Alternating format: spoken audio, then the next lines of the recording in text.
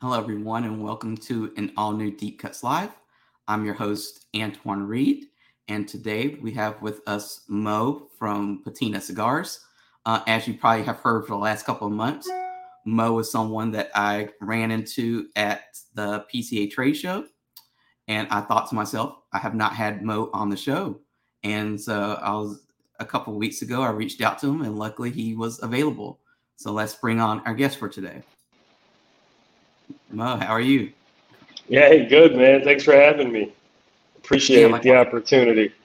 Yeah, like I was saying, I know that I saw you at PCA, and I was like, Uh-huh. I've never had Mo on the show. I haven't written a story about Patina cigars, and so I was like, I think it's time. Right, yeah, you were like, this guy seems boring. Let's get him on. We'll put everybody to sleep. People are gonna start watching the Patina episode as melatonin. No, well, like you know what, you're helping me to like round out this as I call it a season of the show. Like like we were talking a little bit before the show went live about what I do and stuff like that. And Deep Cuts for Yep. me has been like a little side project hustle Yeah. kind of thing where I just really wanted to learn more about the cigar industry during the pandemic. Mm-hmm. I wrote Right. about it, but everyone lives in their own bubble. And so you don't always get Mm. to speak to lots of people until you get into a trade show experience. And Yep. pandemic, all the trade shows were getting canceled, all the events were getting canceled, and it was like this might be a good time to like speak to people one on one in these little Zoom type conference calls and let everyone kind of tune in and watch it. So, like Yeah. I said, I want to thank you for coming on because I think my hope is that people learn more about you, they learn more about Patina, and the next time they kind of see your cigars Yeah. in the humidor, they're like a little bit more familiar with you and your story, and hopefully they pick up that cigar and give it a try. Yeah, I mean, really, it's an honor to be here. You're providing me a platform to talk about what I'm doing. So thank you for providing that platform and having me on. I really appreciate it, man. Yeah, no problem. I was telling you about your. It was fun because like before, people don't get to see like the conversations that happen before we hit the live button. So Yeah, Mo was asking me about, he was interviewing me basically, like where am I from? How did I get here? Like what's the 9 to 5 like and stuff like that. So, like I was telling you yeah, that from Durham, which if people know, I know that lots of people are sports people so Durham is where Duke is. And yet I went to UNC Chapel Hill. So I'm always wary about walking around Durham, like in Chapel Hill, yeah, Carolina, like attire, because I never want to instigate anything with people. And yet, sometimes I go incognito, like every right, morning I go for a walk, and I actually have a Duke yeah, hat that I put on just to blend yeah. into the area. So I'm a little Is it worried. true that you have to have a passport to go between the two? Like there's like a security checkpoint? No, it's funny that there's actually like I know that was a joke, but there's actually like a little scholarship thing that goes on between the two schools where they do bus people from Duke Oh, to UNC and back and forth. I'm gotcha. pretty sure it still goes on, but it's a really strange because like the whole area is just like all mixed up because it's like college central. You have Right. Duke, you have UNC, you have the Wolfpack, you have NC Mm-hmm. State in the area. We have Shaw, we have A&T. That's not that far Yep. away. So you have a whole bunch of college stuff going on in like central Wa- North Carolina. Was it A&T one of the first schools to actually get Jordan Brand apparel? I think it was them, the University of Cincinnati, and somebody, and I don't know how old you are, Anton, so but this was probably like late 90s, early 2000s when Jordan actually started sponsoring schools. But I don't know if you remember that. Yeah, well, no, because I'm not a sports person though. Like if you ask me about pop Oh, culture, then I'm all over it. But like sports oh, pop okay. So culture, yeah, I'm the opposite. Yeah. Okay. so I'm like Jordan. I'm like Michael Jordan. Like so no. Mm, So yeah, but but anyways, I digress. So it's just funny how I think the cigar industry is so big, and yet, you can be. I've been in it since 2010, and yet you and I have never had like a real long conversation, if at all. Yeah. I know we follow each other on Instagram and and stuff like that, and I've seen you on other people's podcasts. I've listened to. I know you were on the Lounge Experience, so with Erica and Amy. Oh yeah. At one point, and you were on Bear's podcast and stuff like that. So I've kind of followed your story around, and like I said, and then it's like now that the year's kind of letting up a little bit, I was like, I think it's time for that me and Mo have a conversation, because there's certain things that I don't know how you feel about the cigar industry, but I feel like most of the conversations kind of start with, talking about straight up product, and it jumps right in there without getting the story, because we kind of assume at a certain point, like everybody knows the story, but then it's like we got far away from telling the backstories that not everybody knows that story. So not everybody can connect with the brands. Like they think like maybe the companies think they can. So I'm always interested in people's backstories, because I think that's how we kind of get into wanting to buy into certain brands and try different products. So very interested in learning your story within the time that we have today. Okay. Where do you want me to start? And so I want you to tell us, how did you get into cigars in general? Oh, okay. So I guess we'll start with how Patina came to be. Okay. Does that work? Yeah. So in 2012, I moved down to Tulsa, Oklahoma for a job. I met my buddy Drew. 2 years later, I was moving back to Illinois, and I'm from the Chicago area. So we were like, hey, man, and we used to smoke cigars every weekend together, and I mean, sometimes multiple times a week, but I wasn't, purely as consumers, right? So now, mind you, this is 2014, so this was a while ago. I can't believe that's 8 years ago now, but, so we're like, man, we really want to keep in touch. What's a way that we can keep in touch? So we started a cigar review blog called the Sultans of Smoke. I mean, we were just two nerds that decided that, we were going to do this, and still am a nerd, just different evolved nerd, I guess, cigar nerd. So we started reviewing cigars, and we made a rating system based on Arnold Schwarzenegger and Sylvester Stallone movies. So, we start getting a little bit of attention. Famous Smoke, House of Emilio were sending us cigars to review. Southern Draught, a new brand on the scene at that time, sent us some cigars to review. Black Label Trading, which was new at that time, or newer. So we started to kind of connect with these people, and my buddy Drew says, hey, man, why don't we make a cigar with James Brown? And I said, all right, well, what does that mean? And so we end up working with James Brown, as he was, and for those that might not, James Brown is the owner of Black Label Trading Cigars. And they had just bought Oveja Negra at that time, so it was like perfect timing, right? He's going into a new factory, extra little business would probably help, So he makes us these two cigars for the podcast, and that's kind of how everything started, man. And then from there, it kind of evolved into, God, I'm really sick of the corporate world. I think that I could do this and try to make a go at it, and yeah. So it was a big risk at the time, because the FDA stuff was still in limbo. But I was like, if I could get in before any FDA stuff, then it's going to be a lot harder to get in after this, which I'm glad, we're still up in the air about the FDA stuff 6 years later. So, but, we'll figure it out eventually. So yeah, man, that was kind of like how it all came to be. So yeah, it started out from a review blog to a podcast. We were doing a podcast back, and I think we started 2014 15 on the podcast side, which I still do, although we've been on hiatus recently. So yeah, man, that's kind of all what led into it and how it, just with that cigar that we did for that. Now, with the review blog that you did, I'm always curious about ratings and reviews and stuff like that.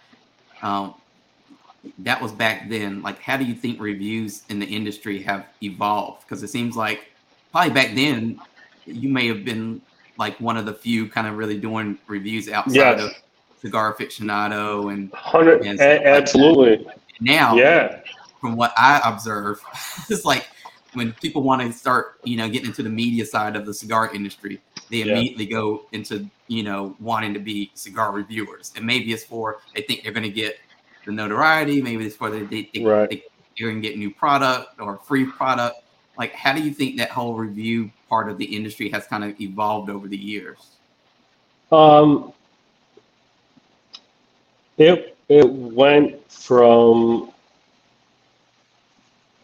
that's a tough question to answer, man. And I know for us at that time, we were one of the only ones really doing it, like you said, outside of the big publications. Now, the difference between us and some of these other guys, we were not that ambitious on that stuff. We did it for us. So, we would do cigar reviews while we paired it with protein shakes or like Dr. Pepper or, it was like more about having fun with the cigars. And looking back on it, we had no business really reviewing cigars, to be honest with you, because we didn't really know a lot about, how to properly review a cigar if you're going to tell somebody to smoke it or not, right?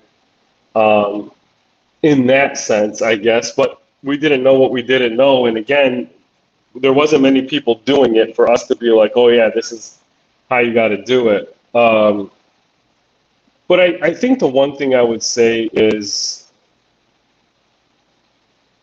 from my perspective, whether it's a good review, bad review, whatever somebody thinks, it's, what are you going to do? You really have to learn not to get too high or too low, or it's just not healthy. So I'm not really sure how it's evolved. There's just a lot more people doing it. And anybody, it feels like, that has a camera can set up a YouTube channel, or anybody that can make a website and review cigars, there's no barriers to entry, is I guess my point. And anybody could do it. So my thing is, if you are going to review cigars, take it seriously, understand what you're doing, understanding that the bigger your following, the more impact you will have on somebody's livelihood. You might go back to your job, but what you said about that cigar could impact somebody, right? So be fair, be honest, of course. But sometimes it feels like, I'll read some of these reviews, man, and I'm just like, holy shit. Like, wow, that's brutal. You know what I mean? Like, and luckily I haven't had one of those yet, but I'm sure at some point, someone's going to say this cigar. So, it's like, this is the best cigar I've ever smoked. This is the worst cigar I've ever. I mean, you go to a cigar shop, everyone's got an opinion, right? So. Right. Yeah, and I think you said several things that I think should be touched on, and the fact that I know you kind of played down, like, how I guess ready you were to do reviews, and then you said that you were pairing it with different things like protein shakes and stuff like that.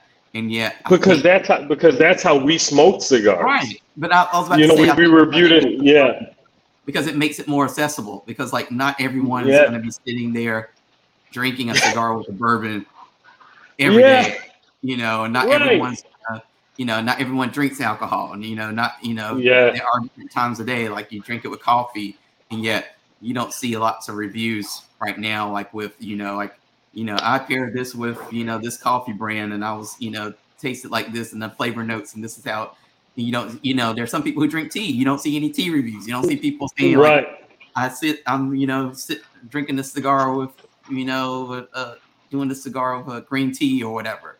So I think you try to make it more accessible, which I don't see it now. But you also made it a little bit fun to read because you probably never knew what exactly you all were going to pair it with. And I think No.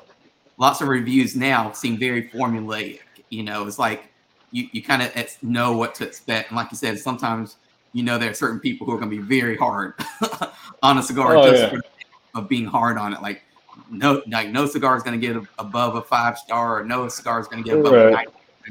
You have to be at this level, and so I think that's the part the issue I have with lots of reviews is that. I mean, I can go into more, but that's just not who. I think that if you pay too much attention to that stuff, it's detrimental to you as you're trying to build a brand. Whether you get really good reviews or whatever reviews, you got to try to stay even keel, man. And I think that's why I don't really pay as much attention to it as I probably should, to be honest with you. But we don't do this. I don't do these cigars for the reviews. I do them for people to enjoy, and that's what I care about ultimately. Like that's it. I think it's a shame in the industry that there's no standard to review or rate a cigar. It's like you're kind of, even here in 2022, you're left to kind of come up with your own, your own way of rating a cigar. Therefore, one person's 90 is another person's 89, or another person's 93, and right now completely different criteria. Because I've seen some companies, like how they rate cigars internally, and it makes perfect sense to get it written down on paper. Like they have construction issues. Is the burn even? Is the wrapper coming undone at a certain point? Right. But not everybody's rating cigars like that. No, a lot of it is subjective. It was certainly when we were doing it too. I'm not saying we were any different. I would hope as it evolves, though, that people do, if you're going to review a cigar, your feeling on whether it's good or not, and what you're saying, the only way to achieve that formulaic approach that you're talking about is subjectivity would have to be completely taken out of it, I think. Mm-hmm. And I'm not sure how you take subjectivity out of something that's meant to be consumed. I think it'd be really tough. Even no matter how much you say it's out of my formula, like it's not part of this formula, I think you're still going to be jaded. Because like if a cigar performs really, really well based on your formula and the things you look for to rate a cigar, but you know that you didn't like it, are you still going to go with that score? Like if it performed well from all these like different technical perspectives, I don't know. That I'm asking. I'm not really sure. Yeah, and I don't know if, like, for example, if you're a media person and you're looking for sponsorships for your blog or your podcast, and somebody sends you a cigar and it's not good, like, are you really going to say that it's not good? And and then if you're on the other side of it, if you're a company and you're like, I want to know your opinion, and that opinion doesn't really agree with what your marketing plans are and such, are you not going to take it out on that person to say, like, okay, next year when they come asking for sponsorship money or whatever, we're gonna have our own hard rating consideration. So I think it goes both ways.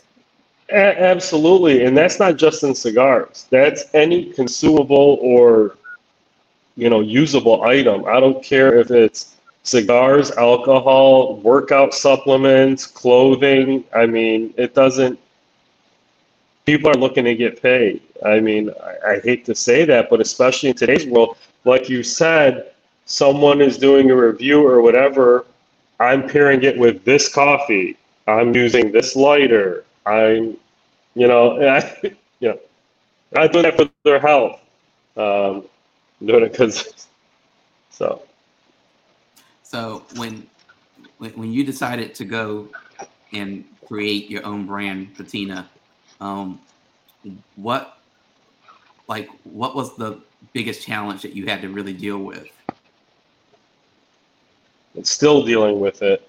And that's just establishing legitimacy, um, establishing that you're for real, that you belong in humidors, not only on a retail level, but also in people's personal humidors. So that's the big thing, man. It's just constantly trying to establish that legitimacy, establish that you're going to be around every year that goes by. Obviously, you show that, but yeah, I think that's the hardest thing is getting people to buy into what you're doing because people don't only smoke cigars for how they, taste. They smoke cigars based on does it represent a part of me? Do I feel good smoking this cigar? Do I feel good buying this cigar? Does it make me feel good when I buy this cigar? I think there's a lot more psychology that goes into it than just the cigar itself. And to be honest, I wish I would have understood more of that when I started. When you say like the legitimate factor, like Mm-hmm. obviously, I mean, before you even get to the consumer part, you have to establish that you're legitimate in the eyes of the retailer, right? Absolutely. Yep. And like for when you speak to retailers and you kind of take into account how it was when you first began and now, Mm-hmm. like what are Yeah. some of the objections that they have? Like, do they give you for saying like, oh, like when they say like they offer some pushback against just keep giving a try? 'Cause I'm sure there are plenty of reasons that Yeah. they that Oh, you probably heard it all. So what are some of those oh, kind of? pretty much. I mean, there's a multitude of reasons. Some of them are legitimate. Some of them are not. Um, yeah, and you could just tell when they're giving you the yeah, I don't, whatever. Um, but definitely less like you. I'm going to focus on the positives because I don't, that's so the positive thing. I would say it went from I've never heard of this. Uh, who is this? What is this? To I've got people coming in and asking for this. Oh, this is that brand. I've had people come in and ask about this. And I always say that the most powerful salesperson in cigars is the consumer. Mm-hmm. And so a consumer is going to be more powerful than me or any sales rep in the game because you guys, or consumers, for example, um, speak with their wallets, right? And they're spending money at a retailer versus trying to get money out of a retailer. So that Right. in and of itself puts them in a better position than us, if you know what I'm saying. So, but our hope is to, by taking money out of the retailers' pockets, we're putting even more back into their pockets when they sell the cigars. And so, yeah, man, I think that is probably the biggest change that I've seen, especially over the last year. Well, and we've talked about this on Deep Cuts a lot this year in particular, how the consumer now is willing to try new brands that they're not familiar with. They're willing to go outside of, the younger adult cigar smoker is, willing to just kind of smoke everything. They don't have they may have a favorite cigar, but they don't have like that one brand and that's the only brand they smoke. Whereas like the older Right. cigar smoker pretty much has like an established, like I only smoke XYZ brand. My grandfather smoked it. Right. His father smoked it. We all smoke this one brand. It's the only good one in the market. I'm not really interested in all this new stuff. So I Right. think that kind of gives you a little bit of an advantage now. So I think that us in the position like brands like mine are in a unique position that we could be those brands for people that are beginning their cigar journey now, in the middle of their cigar journey. I guess for me, it's just, man, I want to just be a part of a rotation. I don't want anybody to only, there's way too many good cigars out there to only smoke one brand. And if you only smoke one brand, you get burnt out on it. But I think the psychology of the consumer even now is probably different than it was even 10 years ago, let alone 20 or 30 years ago. So that all goes into it. But I think I always tell people, like, I just want to be a part of the rotation, you know, and that's kind of what you aim for, at least on my end. So. And I think you're right in that there's a lot more psychology in terms of the consumer and the buying habits than what we think. Oh, yeah. And unfortunately, there are plenty of books on consumer psychology, but there's none specialized like in the cigar industry. So everyone makes their assumptions of what the consumer wants and is looking for, and then it kind of gets hard to convince the different levels of the industry, whether it's the manufacturing side or the wholesale distributor side or the retailer side. It's hard to convince them otherwise, but it is a lot of mindset. Some consumers buy based on reviews, some buy based on how a box or the branding looks. It's all over the place, and we never take some of that stuff into account. Right. Absolutely. A lot of it goes into that, for sure. I always joke with people that, in the almost 6 years I've been doing this now, I've seen different things kind of come and go. And I always tell people, well, patina could never be cool or like uncool because it was never cool to begin with. Like, you know what I'm saying? You can't be like, so it's like, we just want to be slow and steady, man. That's it. Slow and steady. And that's okay. Build it one SKU, one store, one consumer at a time. And that's what I focus on. Yeah, that reminds me of last night I was watching this movie called Torn Hearts. It's about an aging country star who's kind of gone deranged in a horror movie. And at one point, the two women who encountered this deranged country star was like, I think we should leave now. We've outstayed our welcome. And the crazy country star is like, well, you were never welcome to begin with. So yeah, I mean, it's like, I just want to be, I don't know.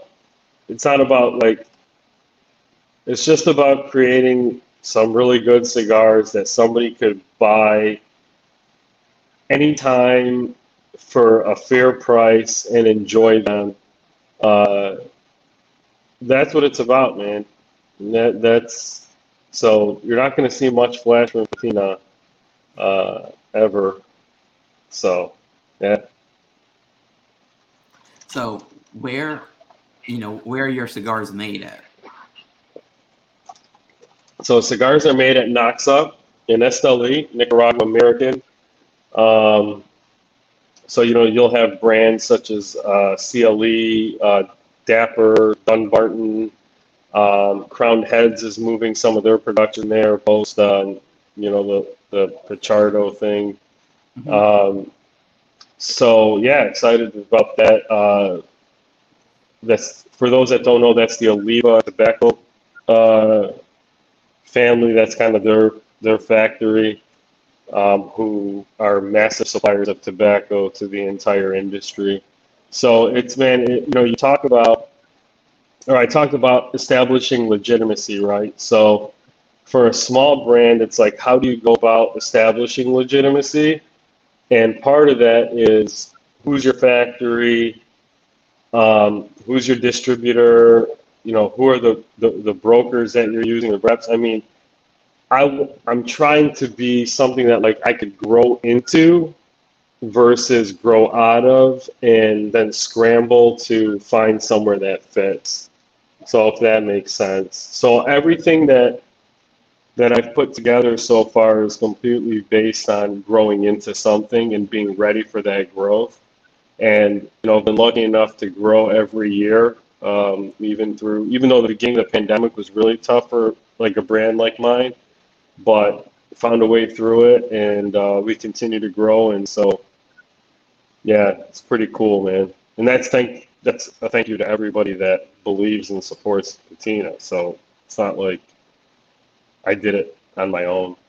Because of people, you know what I mean? Like, Right.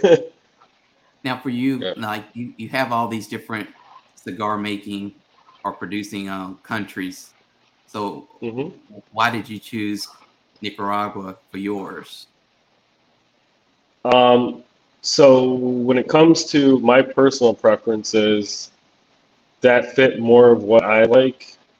And additionally, that's where I felt like I had the most contacts Hmm. at that time. So I could get a better,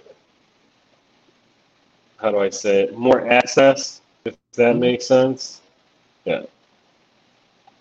So yeah.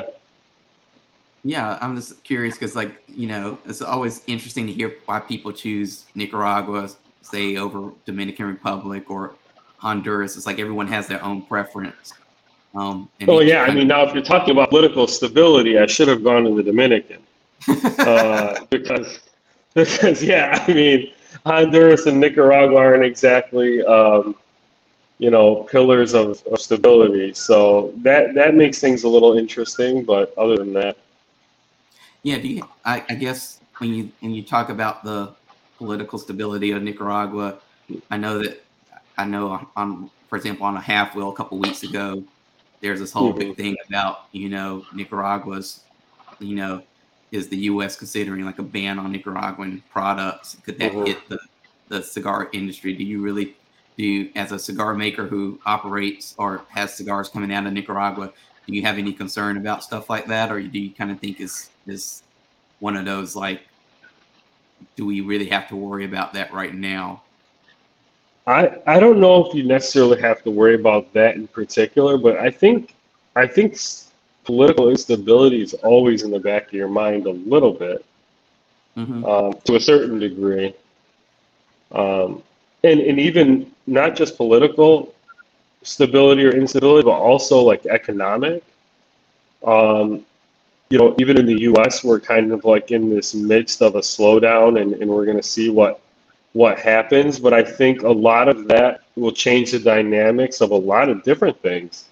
Hmm. Uh, so that stuff is always there. It's not just like we're going to throw some tobacco together, slap a band on it, put it in a couple boxes, and then send it. Like there's a lot of thought that goes into like how are we going to strategically do this in a way that will have minimal disruptions and also like be able to be sustainable, right? And get through different cycles of not only politics but also regulatory and also economic from a consumerism perspective. Now, for you, when you getting back to your product, what Mhm. makes a cigar good in your opinion? Because I know that you asked that question, and everybody has their own thing. For some people, is flavor stuff. For some people, it's construction stuff. So, what makes a cigar good for you? If I'm consuming, who I'm with, Hmm. and that's a big part of it, right? Who I'm smoking with. But from when you're looking at it from like the side of making cigars, I think it's for me consistency. It's probably consistency and a flavor profile that could be replicated over and over. And I always talk about this too, is I try to use tobaccos in my cigars that I know are readily available to my factory that I use. And that way I could have a better chance of achieving consistency in the cigars. Because I think ultimately, like if I go to McDonald's in Chicago or Durham or Raleigh or Atlanta or Phoenix, that quarter pounder with cheese is probably going to be the same. Hmm. And so that's really what, man, I'm trying to go for is like consistency and flavor. Flavor over power for sure. Is consistency really easy to achieve in the cigar industry, or is it a lot harder than what people think? Because Oh, of course, like you're going to have the variations and the crop and Mhm. from year to year. And but again, when you're at a bigger factory that has a lot of tobacco, that's kind of advantageous because they have tobacco for years in advance. So it's that helps too. So when it came time to create that first patina cigar, Hmm. what was that process like? Because I can imagine it being both exciting because you're like, yay, this is gonna be the first thing. It's gonna be like our first, to do, big to do, Yeah, and then it's like the task of actually putting it together is probably a little bit daunting. So what was that process like for you? yeah. So and some people that are watching might know this already, but so for the first year and change, patina was made at Casa Favilli at the Mombacho Cigars factory. Hmm. So I was working with Claudio at that time.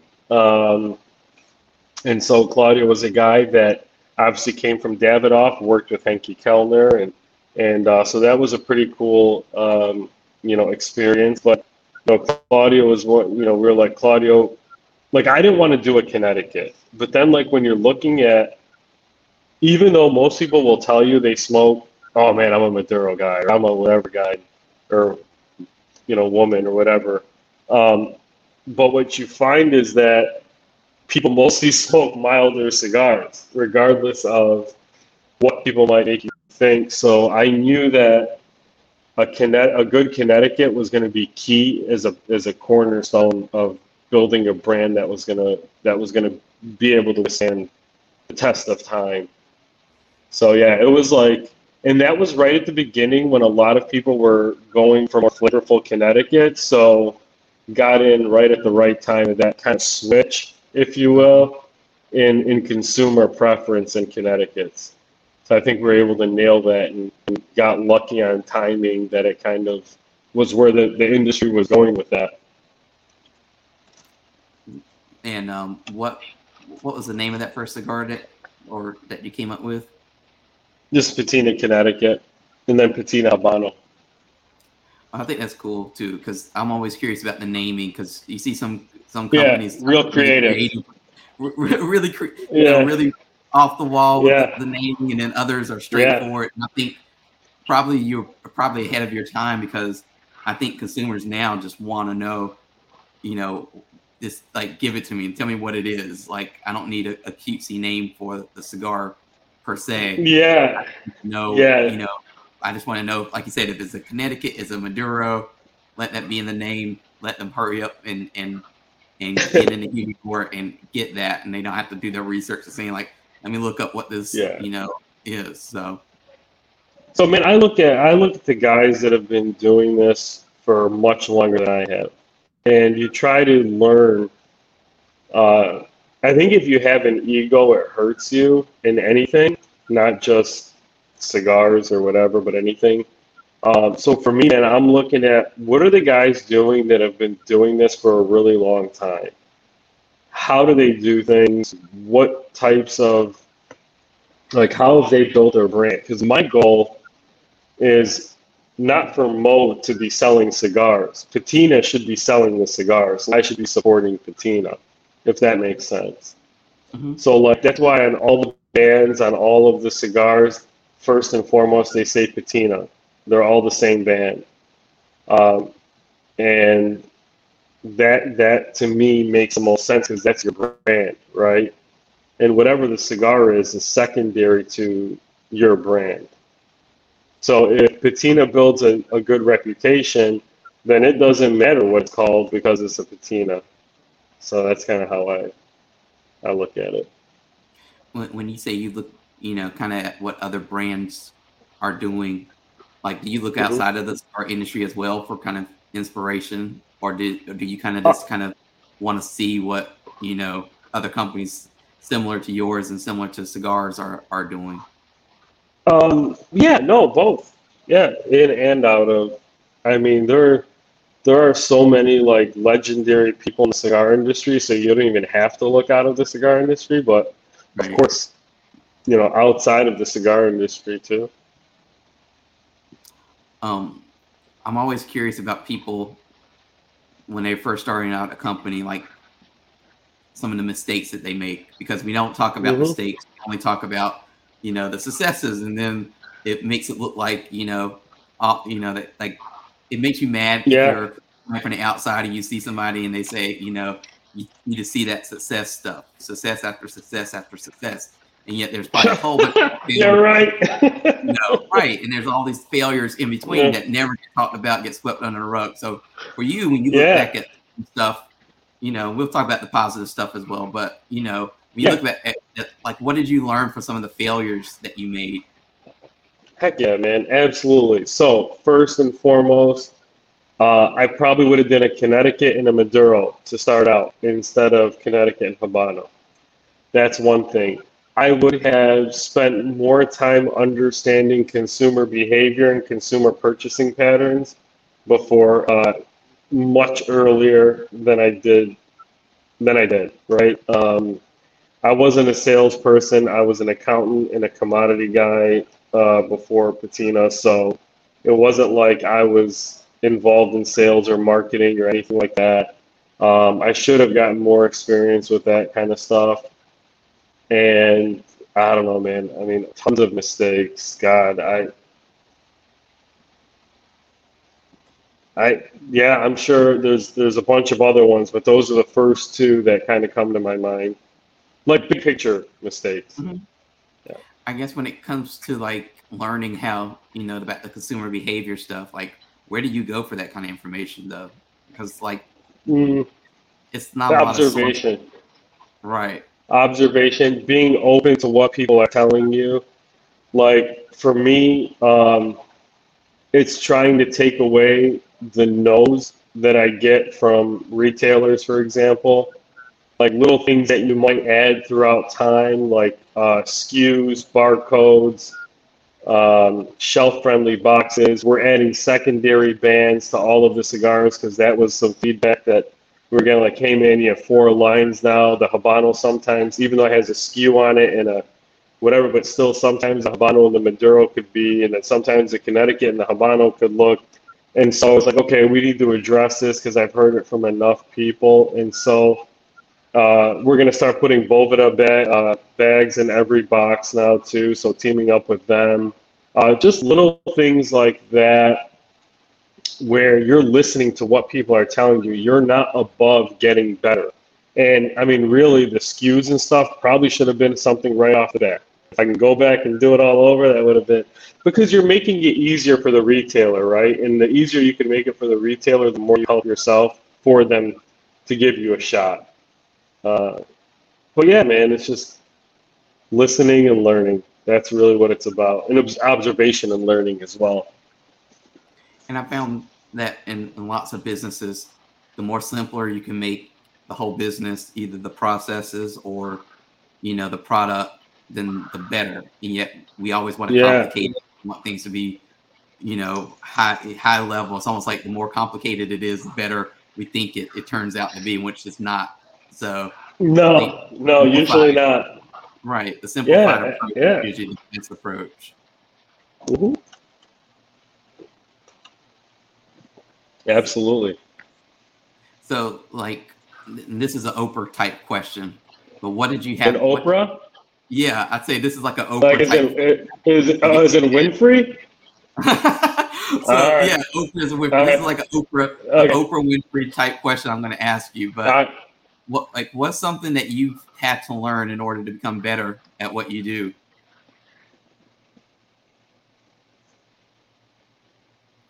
Be more aggressive. Oh, like in what way? Uh, Believe in yourself more. Be more aggressive. Believe in what you're doing. Um, Not waiting for people to accept you. Hmm. Just showing them why they should accept you. I think that's and why. I'm sorry. Go ahead. No, I was gonna say I think that's like really interesting to say that, because we never think, we never want to admit sometimes that we need to be aggressive, and yet we always to need to be a little bit more pushy in what we man. I mean, absolutely. Like, I took the risk to start this thing, and then I want to get scared about asking people to carry it, or like telling people why they should carry it. That's just silly, and it took me a long time to be more confident. Like, man, you should have these cigars in your humidor. This is why these are good to have in your humidor. This is why you should smoke patina. And just because, again, and it goes back to keep staying even keeled, because you're going to meet one person that doesn't like your cigars, the next person, your cigars are the best thing in the world. And learning to drown all of that out allows you to remember what it took to even start, why you did it, and why you believe there's a place for it. Mm-hmm. And I truly believe that there is a place for patina in everybody's rotation, everybody's humidor, whether retailer or consumer. I truly believe that, because the cigars they're unique, and they're smoke at any time of the day type of cigars. Any one of them, all four of them.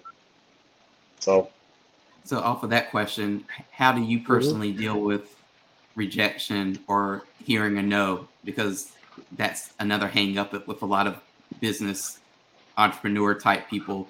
They say they're okay with no's, and then they get faced with a no, and sometimes it derails a couple of days, or it makes them mad. So how do you deal with it in your life?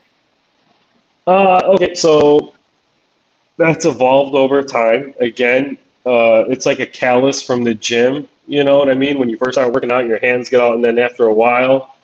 But for me, it's just like, okay, there's other retailers or whatever, but ultimately, I can tell you some of my best retailers today told me no for a year, 2 years, 3 years in some instances, and today they're some of my best customers. So there's a no of, get the heck out of my store, I want nothing to do with you, your cigars are terrible, there's no place for them, you're a joke, whatever, okay? But then there's a no that where the door is still open. And luckily I don't get any of those types of no's.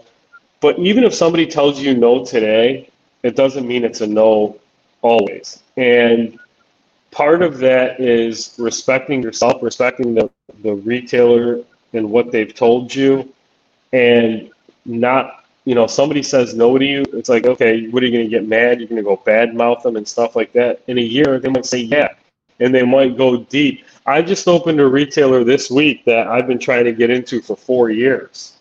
Wow. 4 years. And imagine if I went out and I'm like talking crap about these people because they said no to me. Mm-hmm. Doesn't work that way. Or I got down and out about myself. So you got to always believe in yourself through the no's and understand that that's just a part of it. That's just a part of it, man. And you can't let it deter you too much. And it sounds like it requires learning a little bit of patience and knowing that nothing's... which a lot of people... You just hit it on the head. If you do not have patience, you cannot handle no. Mm-hmm. That's it. So be patient. It's okay. It takes time sometimes, Now, I know from the you have a new cigar or newish cigar that you are promoting. This is the Sumatra. Yeah. Can you tell us about that and give us a little background information on it? Tell us what inspired it. Like, give us all the details. Okay, so here comes the boringest. No, I'm kidding. So how it started was, okay, so the way I look at the market is, what are your major wrappers? Connecticut, some sort of Maduro, a medium, whether that's a Corojo, Habano, whatever. Although some guys will use Habano for very strong cigars. Depends which way you want to go. And for me, that next natural evolution was a Sumatra.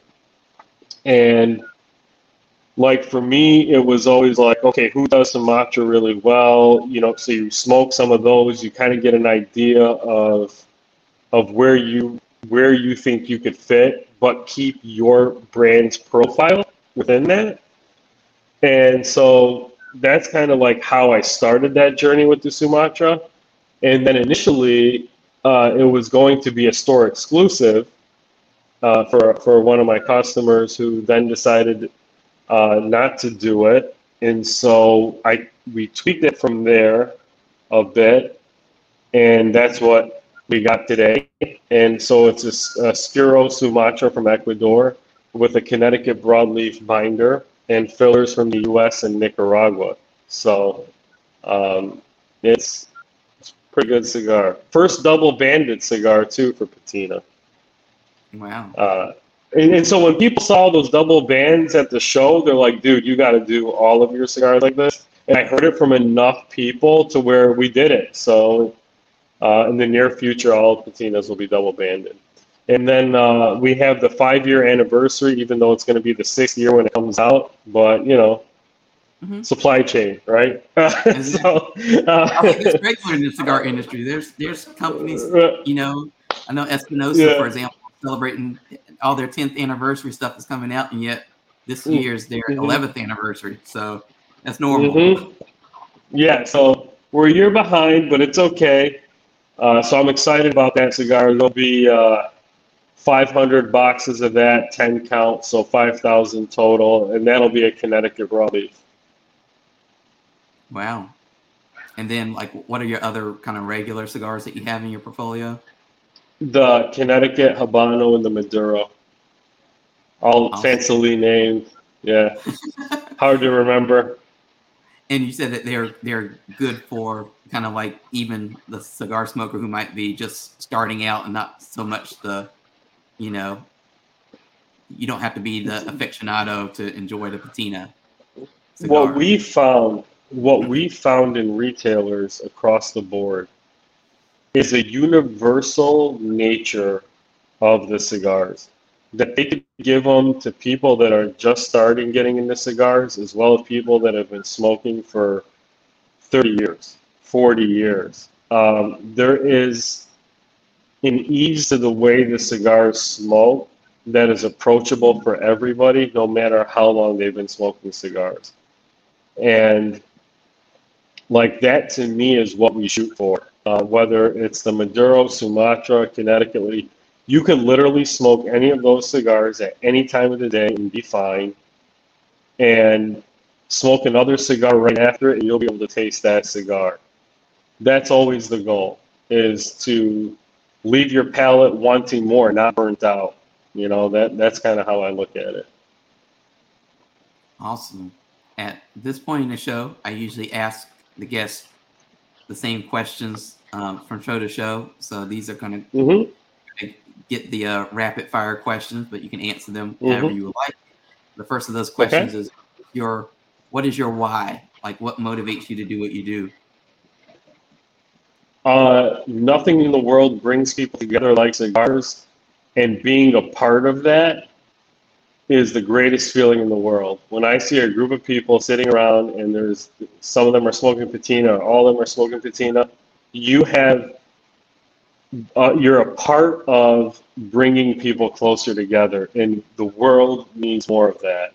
People need to be closer. They need to get out and get to know each other, and not sit behind keyboards or whatever, and spew whatever. Get out there, know each other. Cigars are a great medium for that, and that's the best part about it, man.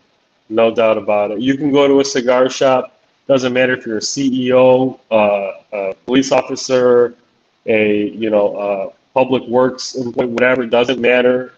This thing is the greatest equalizer ever, and to be a part of that is a great feeling. That's the why. That's a good why. Yeah, it is. I think so. Yeah, it's awesome. Great feeling. Someone comes to you and they say they have an idea for a business. It might not necessarily be a cigar or tobacco related business, but they know that you've kind of gone out and kind of done this on your own, and you have the experience. what advice do you have for like the new business, kind of entrepreneur type who wants to get out there and do something on their own? How should they approach getting started? If you're not willing to sacrifice stability, then don't even start. Because one of the first things that will go will be stability. Stability with your free time, stability with your time in general, financial stability, all of it. Because you've now made a commitment to where a lot of the things that were guaranteed are no longer guaranteed. So I think that would be the first thing I'd say. And the second thing I would say would be, don't let your own fears stop you. If you believe in it, go for it. And if you fail, it's okay. I mean, honestly, I think too many people are scared of failure. It's going to be hard to be successful if you're scared to fail. And I don't care. That's anything. Awesome. I know a lot of people in the cigar industry love a good collaboration. If at any point you wanted to collaborate with, if you had the opportunity, I should say, to collaborate with anybody or any company or other brand in the industry, who would that, big collaboration be, and what kind of, what would you hope will come out of that collaboration? It would be Nelson Alfonso from, Selected Tobaccos, Byron and Atave. He is one of the most accomplished, humble people I've met, not only in the cigar industry, but in any industry, for the level of success that he's achieved. And for, I don't know how many people even know who he is, but that would definitely be the guy, man, for me. And the type of collaboration, I'm not sure, but just something elegant, something, with he ages a lot of his tobacco for a long time, so that would be pretty cool. Awesome. Now, for those people who are not watching this, they may be listening to just the audio version. Can you tell people what website they need to go to, what social media, all that kind of good stuff? Yeah. PatinaCigars.com is our website. I think 90 to 95% of the hits that we get on the website are straight to the store locator page. So we have that on there. So that's always makes me laugh, which is pretty cool. On Instagram, we're at Patina Cigars, and I run that. So if you have any questions or whatever, feel free. Try to be as transparent as possible, man. I mean, we build through connection, and so I'm always trying to connect with people. And when people post Patina, and I see it, I try to repost it and tell them how appreciative I am, because again, without the people, nobody works for free. Nobody gets their paycheck for just sitting. I mean, so for people to say, hey, your product is worth the money that I make, I really appreciate that. So I try to be as accessible as possible and all of that. Awesome. Well, I want to thank you for coming on today and no, man, thank you for having me. Yeah. Well, like I said, I really wanted to learn more about Patina and get to speak to you. I tell people, usually when I see people like you, it's at a trade show and there's like a line of retailers. So it's like we can't have a real conversation, and then there's always plans after the show. What do you mean, people like me? I'm saying like when the I'm kidding. I'm messing with you, man. Don't start the drama. Don't start the drama. I'm messing with you, man. Don't start the drama. Don't bring it. But thank you for coming on, and like I said, and answering all the questions, and I would love to have you back on at some point. It would be an honor. So now that we've got all the basic information, we can do some deep dives into some other parts of the industry and cigars, because I think a lot of people, and I found this, is that there's a lot of people who say they know a lot about cigars and the industry, but they don't really know. There's a lot of untapped information and unshared information. So I'm hoping that, we can have conversations just about the industry and help people understand what it's all about. And it's not, we smoke a cigar and we don't really give thought to how all the work that goes into like creating that one cigar. It's not you're talking, some of the most unsung people in the entire industry, unfortunately, are people that, normal consumers are never going to get to meet.